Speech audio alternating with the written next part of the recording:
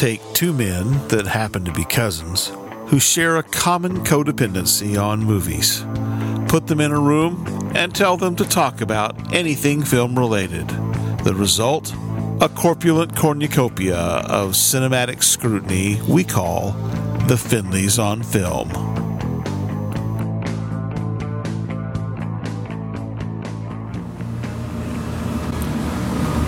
Morning, Joseph. How you doing, are you, sir? All right.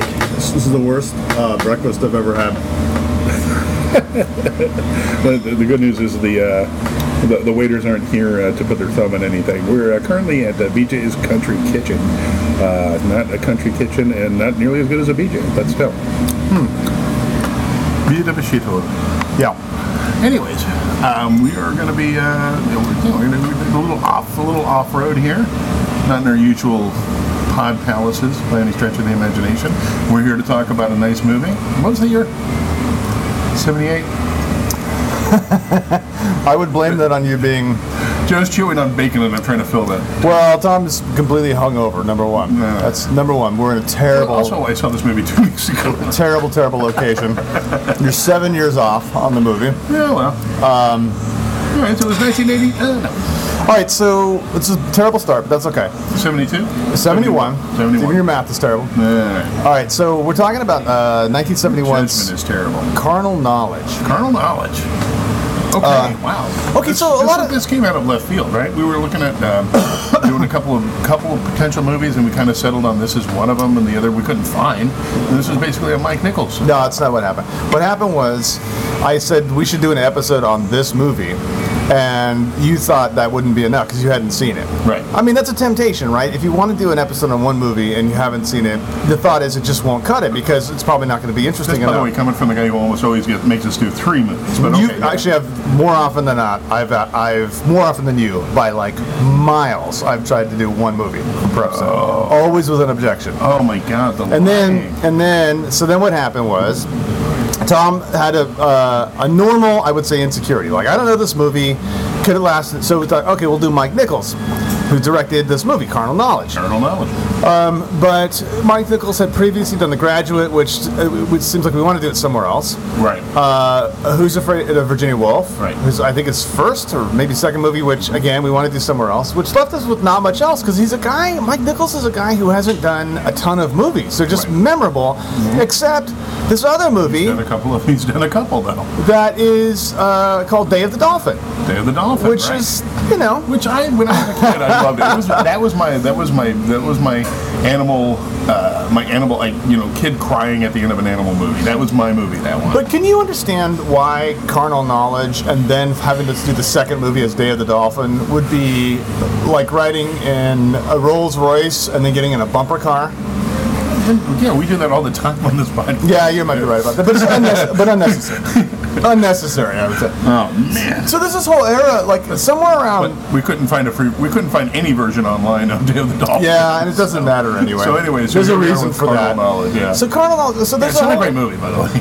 Day of the Dolphin. No. I know now that it's not a good movie. At the time, it was like, it's a good crybaby, Tom. So there's this period of time, like probably I would say starting with like the adaptation of Philip Roth's Goodbye Columbus, 1969, Richard Benjamin, Ally McGraw, summer of '42, I think from 71 or 72, and it's like there's a divide in the road, I think, and it's like whereas in '73 you have American Graffiti and what it begets. Like at bad carbon copies is worse and worse versions of like the teenage film, right? Right. Like American Graffiti had depth, and then everything after it was like the Hollywood Nights, Porky's, right? Yeah. But I think there's the other road, the other sort of fork in the road is like your Goodbye Columbus, your Summer of '42, and Carnal Knowledge. Basically, movies, quiet, sort of thoughtful movies about male sexual insecurity. Does that seem like a way to put it? No, I don't think I don't see this as a movie that's primarily moved by male sexual insecurity. I think it's more complex than that. Okay. I mean, I agree that that's a huge part of it. Part of it, yeah. But okay, yeah. I mean, but like really thoughtful, like movies that couldn't possibly get made today.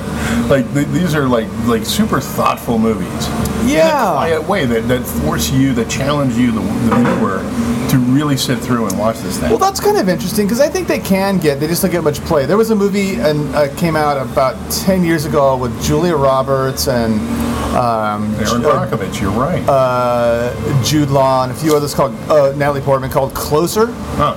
And it was about these two couples who had, through this lattice work of events, had sort of all cheated on each other and confronted each other. Okay. So I think these movies happen. It's just that you've never heard of Closer, right? Right. Well, yeah. There's not a lot of. I guess there's not a lot of press about them, and they're not as common as they seem to have been at that time period. This was a time period where, like, the people, like, the exploration of maybe not insecurity so much as neuroses or something. I don't know. Was very much a part of, like, culture. Oh, I'll tell you another one. Sorry, another one. So you like Annie Hall or something like that. Like there's this sort of thoughtful approach to human frailty that occurred in movies at this time period that is kind of, we just don't really have that today. I'll tell you another one was The Ice Storm. Have you ever seen The Ice Storm with Kevin Kline and Sigourney Weaver, based on the Rick Moody novel? No. It's all about the same sort of thing. It's examining, this one's from the 90s, but it examines like our mistakes in the 70s with the Key Parties. Because this is on the cusp. If you think about Key Party as like a metaphor for what was happening post-60s, in the 1970s, it's like two things are merging, and it's like, post the sexual revolution, it's sort of like it merges with selfishness of the 70s. Yes, right. So whereas like the 60s, there was this naivete about like who's to own and share. Right. In the 70s, it's like ha ha ha, kind of like a cynical sense of sharing, if you will, right? Or a sense that the sharing was cynical in nature, and it just gets skewed by the 70s culture. It's really interesting. What is the 70s culture that skews it? Just so I get. Well, just the selfishness of it, right? So the selfishness forces you to say, well, the 60s failed. Yeah. So the 60s were, that was just part of the con. I don't know. It's just there's this sort of shameful distrust of what happened in the 60s. Both periods were periods of like sort of societal exploration, I think. Yeah. But very different vibes, like hugely different vibes. Right. Like did you ever remember Serial? Oh yeah, 1980s Serial. Yeah, that's a beautiful movie, but it really is. It's kind of satirizing what had just happened. The whole thing, like the whole 70s culture, like what had just happened or was coming to a close. Right. It's interesting though that what happened out of Serial wasn't that we got in the 80s. Of course, it's Martin Mull, which I trust Martin Mull for just about anything. But Christopher Lee.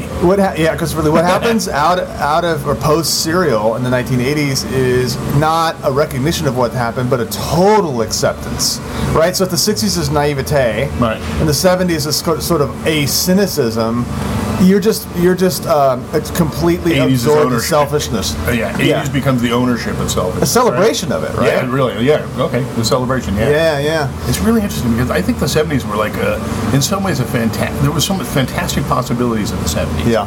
But they just didn't get realized. Our culture was not advanced enough to pull it off, I think. I guess so. And so that's why I'm curious about this, because I don't disagree with you that what Mike Nichols and the cast is doing here is exploring male sexual insecurity. Mm-hmm. It seems like the most obvious thing, but I think it's more complex and interesting than that, right? So It's like, all right, so we have Jack Nicholson, and of all fucking people, Art Garfunkel, yeah, who I thought was great. He did a good job. Well, but he didn't have to stretch as an actor. I mean, Jack Nicholson's the actor in this movie.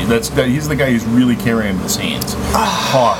But I would say Art Garfunkel did a really good job of carrying the bag. It's hard to say because with Jack Nicholson, it's very hard to say when he is doing great acting or whether because famously by the time The Departed came around, he was like a caricature of himself. It's always good to see him actually doing something with his talent. Well, right? This was that time period. But was he? I don't know if he ever has been. He's one of those guys that he might just always be so interesting as Jack Nicholson until you're finally over him that he wasn't.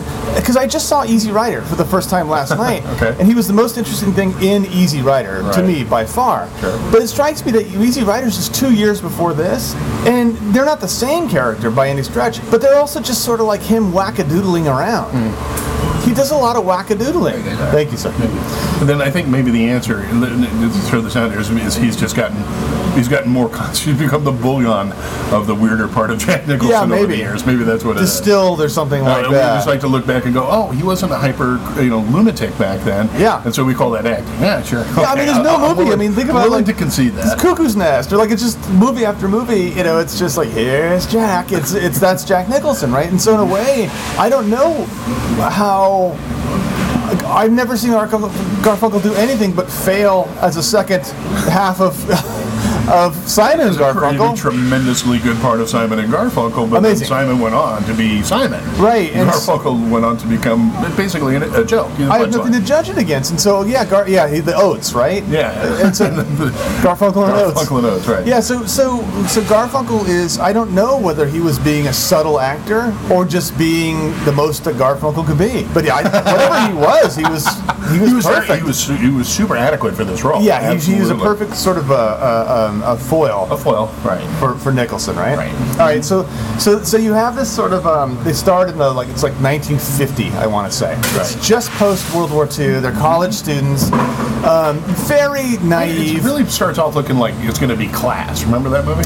Oh, that's another one. That's another manifestation of these movies I was going to talk about. Yeah. It's not a manifestation of American Graffiti, but rather of this type of movie. Yeah. Class. Yeah. Okay. All right. Yeah, and it's coming fun. of age. It's coming of age, right. And you have them sort of barely too old, probably for the role. Like they're having that conversation. Yeah, and they're dorm mates, and they sort of like talk throughout the night. It's going to have a Summer of 42 vibe to it, right? Yeah. And of course, Jack Nicholson is, of course, certainly the alpha of the two. Oh yeah, and he's the one doing the most lying about how much ass he's getting. For sure. Yeah, they're both virginal, but Jack Nicholson's been reading sunbathing magazines and getting tips and National Geographic and all that stuff. And so the object of their desire is a young Candice Bergen. Candice Bergen, who's at the college, looking pretty nice.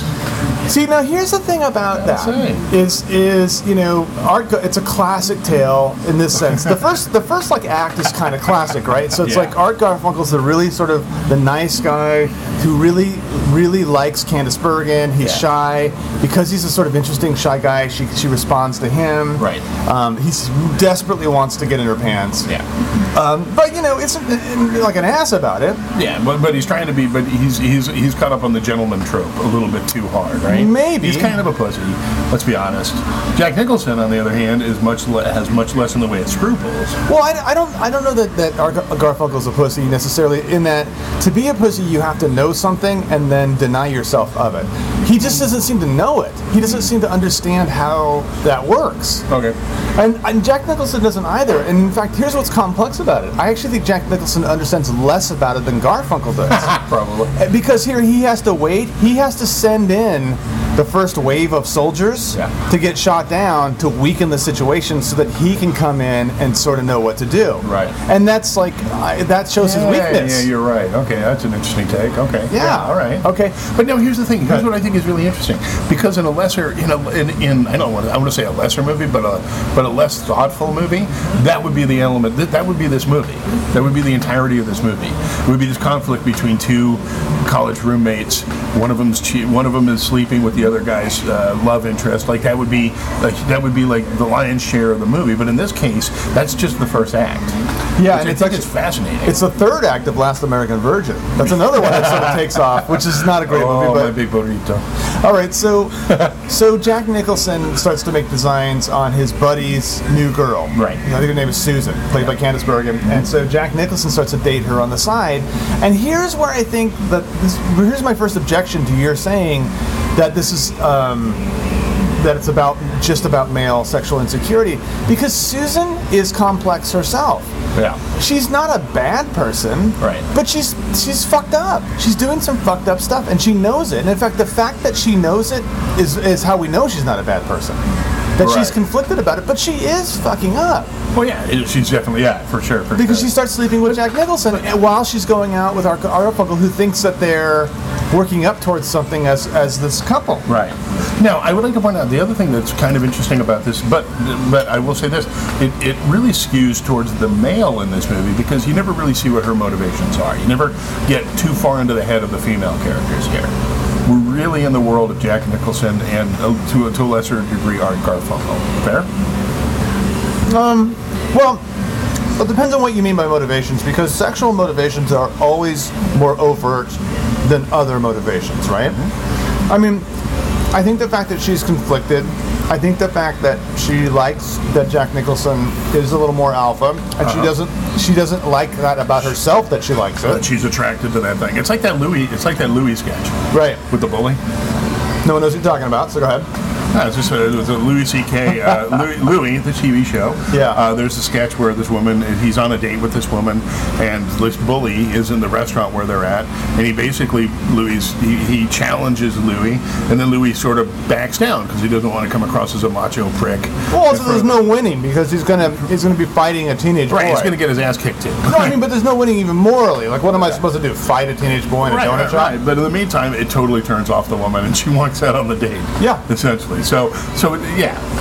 Okay. I mean, yeah. Your point is taken that the focus is more on them during that time, and that's to me what's another interesting part is that she just disappears after a while, because Art Garfunkel ends up marrying her. Yes, and they end up basically she appears anecdotally as he's talking about, you know, how kind of boring and shitty their marriage is. Yeah. Particularly sexually speaking. Right. Because everything's become this sort of bore. Yeah, everything's become like a series of negotiations and polite meetings. Essentially, that's what their sex life. And so, you're right. It follows these two as they become older men. Right. But that Jack Nicholson's sexual maneuvering is also the way he maneuvers everything else in life. Right. Right. I mean, it's very clear that he's in business in some capacity that's probably shady. You just get that. Right. Right. There's something sort of shady. Garfunkel, he becomes a doctor, right? Yeah. I think so. Yeah. But yeah, and so like his shadiness sexually comes out in the rest of his life as well. So that develops as he grows older. So now we get to follow them as they're still friends. Yep. Garfunkel more and more begins to see what a disappointment Nicholson is to himself, but also in their friendship. Right. But also Garfunkel has that weakness that he's always had, that he doesn't know how to walk away from this. Exactly. Either his marriage or the friendship with Jack Nicholson. Right. He's one of the schoolhouse has to burn down around him, essentially. And so he begins to have an affair with this sort of obnoxious woman, and who Jack Nicholson is about to repeat, like a repetition of. Well, let me set you up with this woman, and then dive in and see her on the side as well. Right. I mean, that's his weakness. He really doesn't know how to do anything, and the one time he doesn't know. Yeah. He knows how to form a relationship. It's with the wonderful Anne Margaret. God damn it, she.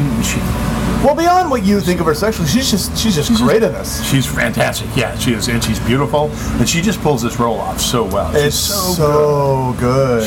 She is a woman, and then she comes in, and she's basically kind of a victim of him. In a sense, like she's buying into it. She's got all that. That's definitely her part of the package. Well, what's she buying into? What's that? Well, she's letting him call all the shots. He's calling like all the sort of major down the road shots. She's not able to sort of get her, because her perspective changes. She starts off being very much they're very much like in a relationship, like let's be cool. Let's not pressure each other and all like that. Yeah. And she begins to invest in the relationship. Right. And every time she broaches that, right, he like flips marriage the or fuck children. out. Like, he doesn't no part of it. He doesn't just have a bad time with it. He flips out. It leads to becomes abusive. One of the greatest speeches of all time. I'm taken by me. Yeah. You want to do some work? Try vacuuming. Open a window. The place smells like a coffin. Oh my God. Oh, it's so. But the thing is, here's the thing. This is what I like about this film. She is also not likable. Yes. It's sort of a continuation of the Candice Bergen thing. You sympathize with her to a certain extent because you can see the abusiveness of the relationship, but you also see her part in it. Yeah. And you're right. This is a movie that deals in gray. More like everyone's super great. Yeah. It's not like there's no sunshine. This is not a sunshiny movie by any stretch of the imagination. Probably why I liked it so fucking much. Everyone's to blame. Yeah, exactly. Everyone's to blame. Right. It's just that Jack, and in a way, it almost are weird and shitty half the time. it makes us question ourselves, because what we want to do is say that the villain is Jack Nicholson. And in fact, initially where I wanted the movie to end, I'm glad it didn't. Oh no! Was that when was near the end when he does the slideshow of the women he slept with. Because, and here's why, because I realized later it just would have satisfied my need for him to be the villain. And when it didn't end, and he and Garfunkel are still friends walking out, and Garfunkel knows at this point that he had an affair with Susan. Way back in the day. Let me just back it up real quick here. He's showing a slideshow of women he's banged. And commenting this ball busting cunt, and he just goes through. He's got a terrible mustache at this point and a comb over. It's really